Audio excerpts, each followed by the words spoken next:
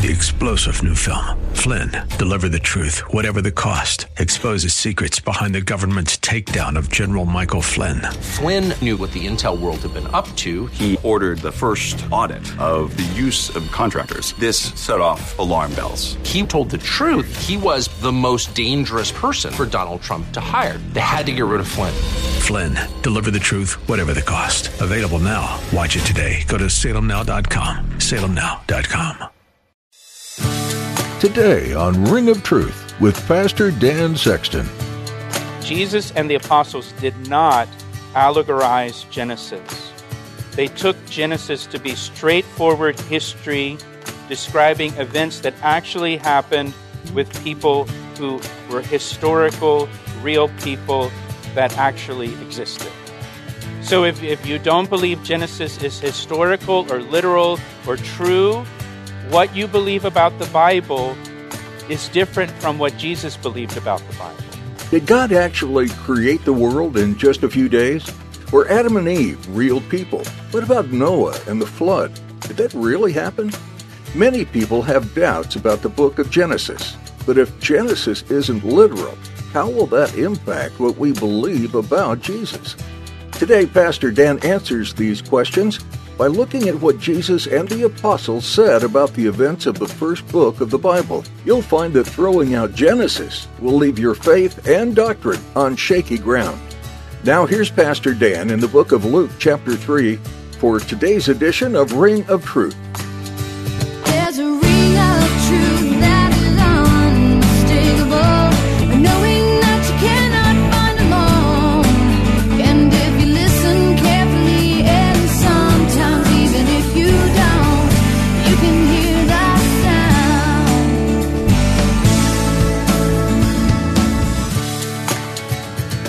We're going to do a verse-by-verse study through the entire book of Genesis. But what I want to do today as an introduction to the book of Genesis is I want to look at how Jesus and the apostles viewed the book of Genesis. How Jesus and the apostles viewed the book of Genesis. What did they think about Genesis? How did Jesus and the apostles interpret the Genesis account, the Genesis record? And the reason why I think this is a good place for us to start, or a place to kind of launch into the study of Genesis, is because there are many, many theologians, many pastors, many Bible teachers who do not believe Genesis, who do not believe that Genesis is historical or that it's factual, especially the first 11 chapters of Genesis. There are many who say that it's allegory and that it's mythology or it's metaphorical. And they say it's not historical. It should not be interpreted as a historical record or taken literally. They say God did not create the heavens and the earth in 6 literal days, as it says in Genesis 1, or that the first 2 people were Adam and Eve in a garden. The critics say there was no one named Noah. There was not a global flood or an ark. There was not a Sodom and Gomorrah. There was not a Tower of Babel. That all these stories that we have in the book of Genesis, that they're all folklore, they're allegory, they're metaphorical, they're not true, they're not real, they're not to be taken as factual, they're not to be believed as factual. And maybe that describes you. Maybe you're a Christian, but you don't really believe the Genesis record as historical, or that it should be taken literally. Maybe you believe it's all allegory, it's all poetic. Well, I'm glad you're here. I'm glad you're here for this study.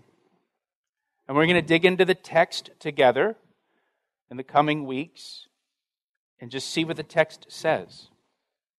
What does the Word of God say? And let the Word of God speak for itself. And again, today what I want to do is just look at how Jesus interpreted the book of Genesis and how the apostles interpreted the book of Genesis. I would say as Christians, we want what we believe about the book of Genesis to agree with what Jesus thought about Genesis, right? I mean, as followers of Jesus, we want to be on the same page as him. I can't imagine having the mind of, well, that's what Jesus believed, but I don't believe that. And I'll tell you right up front, just so you know, there's no surprises here, Jesus and the apostles did not allegorize Genesis. They took Genesis to be straightforward history describing events that actually happened with people who were historical, real people that actually existed.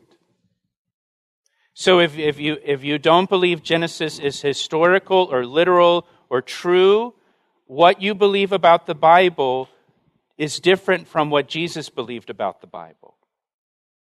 Okay? It's different from what the apostles believed about the Bible, and it's different from what everyone in the Bible believed about Genesis. So before we dig in, I want to give you just some statistical information about Genesis in the New Testament and how it's used in the New Testament. The book of Genesis is quoted or referenced in the New Testament 200 times. We've got a lot of verses to cover, right? We're not going to look at all 200, don't worry. More than half of the 200 references in the New Testament to Genesis are from the first 11 chapters of Genesis. So over 100 references in the New Testament are from the first 11 chapters. The first 11 chapters of Genesis are the ones that are disputed as historical. 63 of the references in the New Testament are from the first 3 chapters of Genesis. Now, those are the ones that are really, really disputed. These first 3 chapters describe the creation of all things and the fall of man. But there's 63 references in the New Testament to the first 3 chapters of Genesis. Every book of the New Testament, except for Philemon, 2 John, and 3 John, contain references to Genesis. So every book but 3.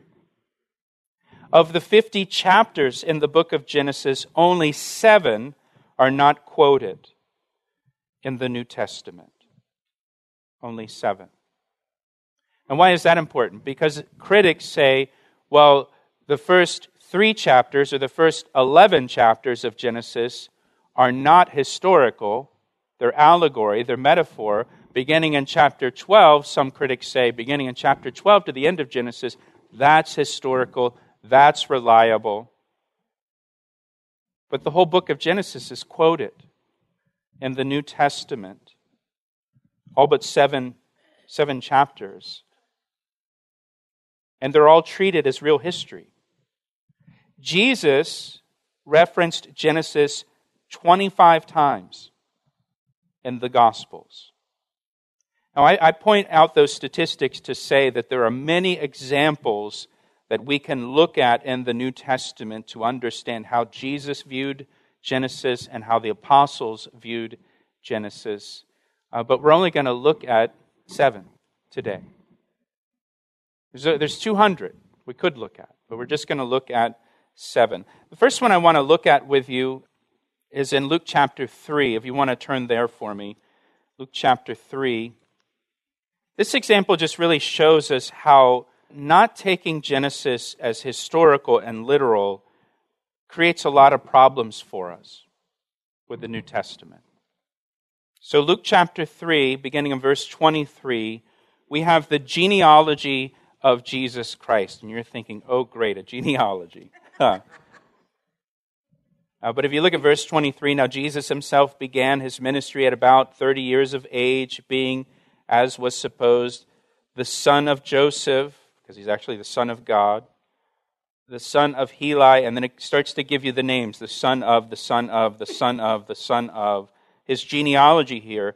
And now look down at verse 38 at the very end of the chapter. The genealogy of Jesus goes all the way back to Adam and then to God. Verse 38, the son of Enosh, the son of Seth, the son of Adam, the son of God. Now, Jesus' genealogy is given here to us to demonstrate that Jesus is the fulfillment of the promises God made to David and Abraham and Adam. And that's why these names are listed in this genealogy. That's why the genealogy goes all the way back to Adam, because God made promises to David, to Abraham, and to Adam. Jesus is the seed of Eve who will crush the head of the serpent. Jesus is the seed of Abraham through whom all the nations of the earth will be blessed. And he is the seed of David whose kingdom God will establish forever. That's why Luke gives us his genealogy all the way back to Adam. Now, look at the genealogy again. If you look at verse 33, from verse 33 down to verse 38, those names are all from the book of Genesis. So if Genesis is allegorical and not historical, what do we do with the genealogy of Jesus? I mean, are we to say, well, part of this is historical and real, and these are real people, and some of them are not? The genealogy must be historical, or else Jesus descended from a myth. So immediately, just in looking at the genealogy of Jesus, immediately we see that if we don't take Genesis as historical record, well, then it creates all kinds of problems for us in the New Testament. There's things that we just can't make sense of then, if it's myth. So now let's turn over to Mark, to the left, Mark chapter 10. Now here in Mark chapter 10, the Pharisees asked Jesus about divorce. And we're not going to talk about divorce. We're just going to look at Jesus' answer to their question. That's what we're interested in. Mark chapter 10, verse 2, the Pharisees came and they asked him, is it lawful for a man to divorce his wife? And they were testing Jesus. They were trying to trap him in his words. And he answered and said to them, what did Moses command you? Now, stop right there. Jesus believed there was a real person named Moses who penned the law of God, including the book of Genesis. Pastor Dan will have more to share from today's Ring of Truth study in just a moment. But right now, we'd like to invite you to worship with us this Sunday morning. Here's Pastor Dan to tell you a little more. I heard recently that many people who listen to Christian radio are not part of a local church. Hey, if that's you, I'd like for you to join us this weekend as our guest at Calvary Chapel, located in Columbia, Maryland. The teachings you've enjoyed here on Ring of Truth are from messages I've shared with the congregation at Calvary Chapel. We have 2 meeting times on Sundays at 9 and 11 a.m. You can find out more and get directions at our website, calvaryec.com. That's calvaryec.com. Now let's get back to today's message on Ring of Truth. Now, I point that out because you may not know this. There are many theologians, professors in seminaries, and even pastors in pulpits today who do not believe Moses ever existed. That there was never a guy named Moses. Jesus believed there was a Moses, that he was a real person. Well, they said Moses permitted a man to write a certificate of divorce and to dismiss her, and Jesus answered and said to them, because of the hardness of your heart, he wrote you this precept. Now watch what he says in verse 6. But from the beginning of the creation, God made them male and female. For this reason, a man shall leave his father and mother and be joined to his wife, and the two shall become one flesh. So then they are no longer two, but one. Therefore, what God has joined together, let not man separate. Jesus here in his answer, he referenced the opening chapters of Genesis, and he's talking here about Adam and Eve. In verse 7, he quotes from Genesis chapter 2, verse 24, when he says, for this reason a man shall leave his father and mother and be joined to his wife. That's in Genesis 2. That's talking about Adam and Eve. Notice what he says in verse 6. This is really important, verse 6.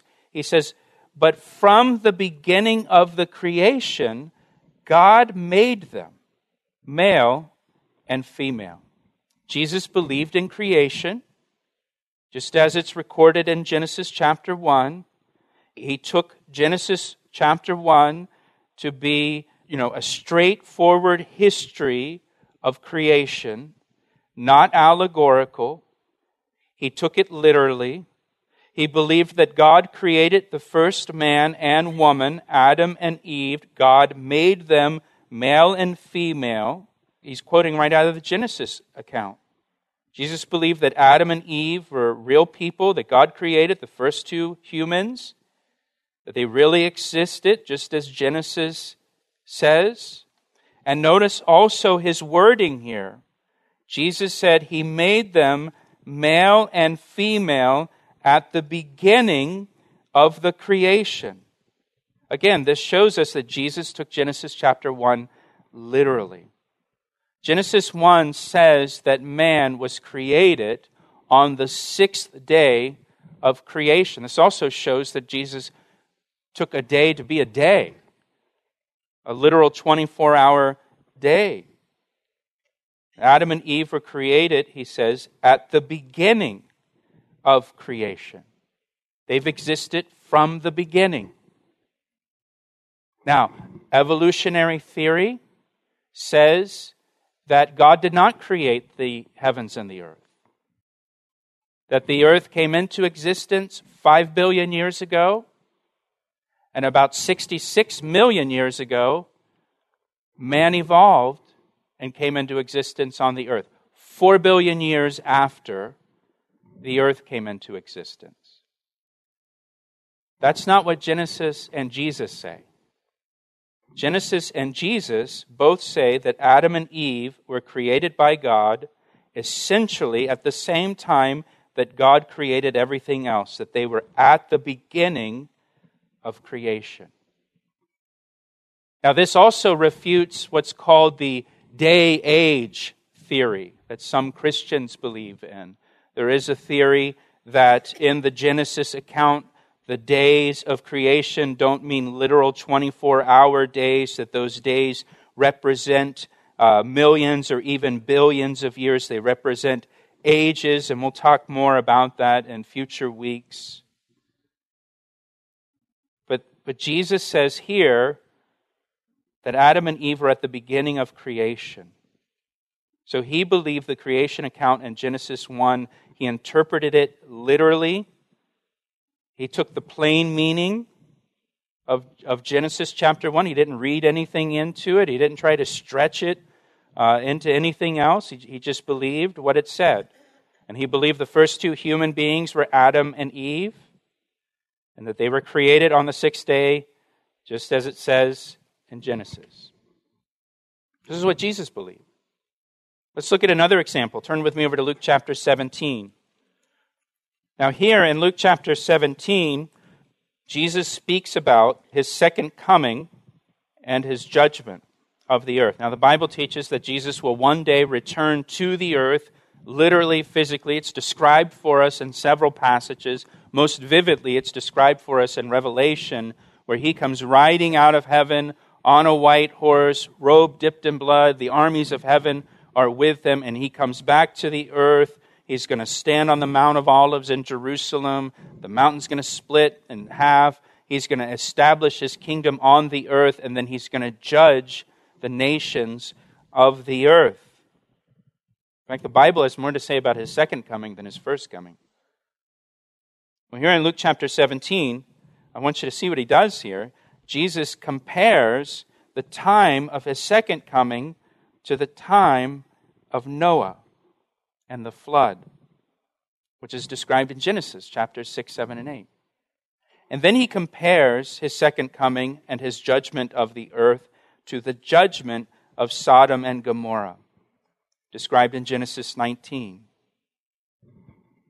Again, there are many who would say Noah never existed. There was no global flood. There's no evidence of a global flood. I mean, it's crazy to think a guy built an ark and saved his family and the animals. That's just fairy tale. I mean, that's great for the Sunday school classes, but that's not reality. That's not real history. And there are some that say Sodom and Gomorrah never existed. It's just folklore. Well, look at verse 26. Jesus says, "And as it was in the days of Noah, so it will be also in the days of the Son of Man," or when the Son of Man comes, again is the idea. Now he describes the days of Noah. And where does he get his idea of what the days of Noah were like? Genesis chapter 7. They ate, they drank, they married wives, they were given in marriage until the day that Noah entered the ark, and the flood came and destroyed them all. Likewise, it will also, as if it was also in the days of Lot. They ate, they drank, they bought, they sold, they planted, they built. But on the day that Lot went out of Sodom, it rained fire and brimstone from heaven and destroyed them all. Even so will it be in the day when the Son of Man is revealed. But clearly, this passage shows that Jesus believed that there was a Noah and that there was a global flood, that God judged the earth with a flood, that it was a historical event, a real event, and that Noah and his family survived by an ark. I mean, he mentions Noah by name, he mentions the flood, he mentions the ark, and what he says here. He took it as straightforward history, just as it's written. He takes it as straightforward, accurate, historical record. Jesus also believed that God judged the cities of Sodom and Gomorrah by raining down fire and brimstone from heaven and destroying them, just as it says in Genesis 19. And the audience that he said this to also believed those stories as true and real historical events.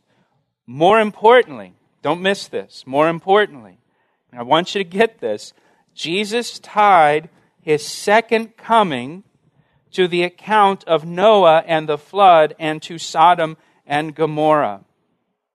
So if the accounts in Genesis are mythology and poetic and not to be taken literally, well then the second coming of Jesus Christ and his judgment of the earth is mythology.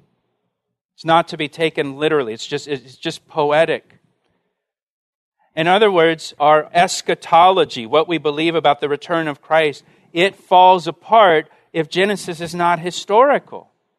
Because Jesus linked them. He tied them together. We can't say, well, I believe that Jesus is coming back, and he's going to come back in power and great glory, riding on a horse out of heaven, robe dipped in blood. He's going to stand on the Mount of Olives. He's going to establish his kingdom on the earth. He's going to be King of kings and Lord of lords, and he's going to judge the earth. But I don't really believe the story of Noah. I mean, an ark, a flood, that's just too much. There's no way that's true. Jesus tied them together. They stand or fall together. Now, in John chapter 3, this is just extra credit for you. Jesus tied his crucifixion to Moses in the wilderness raising up the serpent on the pole. As the children of Israel going through the wilderness, found in Numbers. He said, just as Moses lifted up the serpent in the wilderness, even so must the Son of Man be lifted up.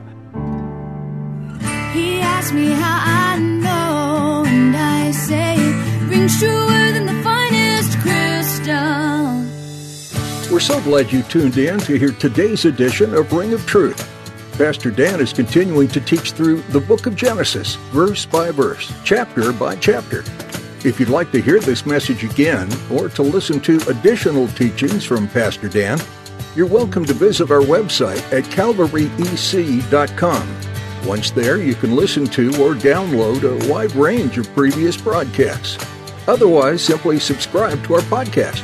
Our podcasts provide you with up-to-date teachings through the Bible and can be taken with you wherever you might be. This can be advantageous for those who are on the go much of the time. You'll find a link to subscribe to our podcast at our website, calvaryec.com, or just search for Ring of Truth in iTunes. We'd love to hear how Ring of Truth has had an impact on your life. So please let us know by giving us a call at 410-491-4592. That number again is 410-491-4592. We'd also really like to know how we can be praying for you. So when you call, don't be afraid to share your prayer requests with us. We'd be happy to pray with you and for you. Ring of Truth is a ministry of Calvary Chapel, Ellicott City in Columbia, Maryland. We hope you'll make sure to join us again as Pastor Dan continues teaching in this series through the book of Genesis. We look forward to the next edition of Ring of Truth. I see the signs and I recognize the hands that crafted them. Well, I know because I know His voice, and it only takes willingness and a conscious choice. You need not guess, there's a ring of truth that is unmistakable, knowing that you cannot find alone. And if you listen carefully, and sometimes even if you don't, you can hear the sound.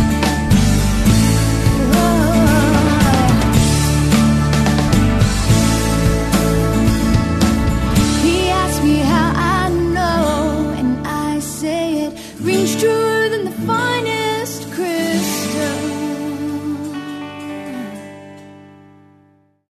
3-star General Michael J. Flynn, head of the Pentagon Intelligence Agency, knew all the government's dirty secrets. He was one of the most respected generals in the military. Flynn knew what the intel world had been up to. He understood its funding. He ordered the first audit of the use of contractors. This set off alarm bells.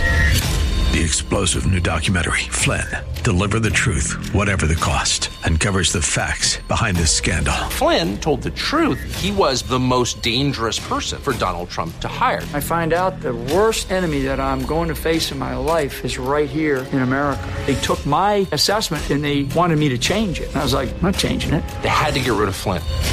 With in-depth interviews, archival footage, and never-before-seen personal records of the man behind the headlines. I just felt like I was drowning. Flynn, Deliver the Truth, Whatever the Cost. Available now. Watch it today. Go to salemnow.com. salemnow.com.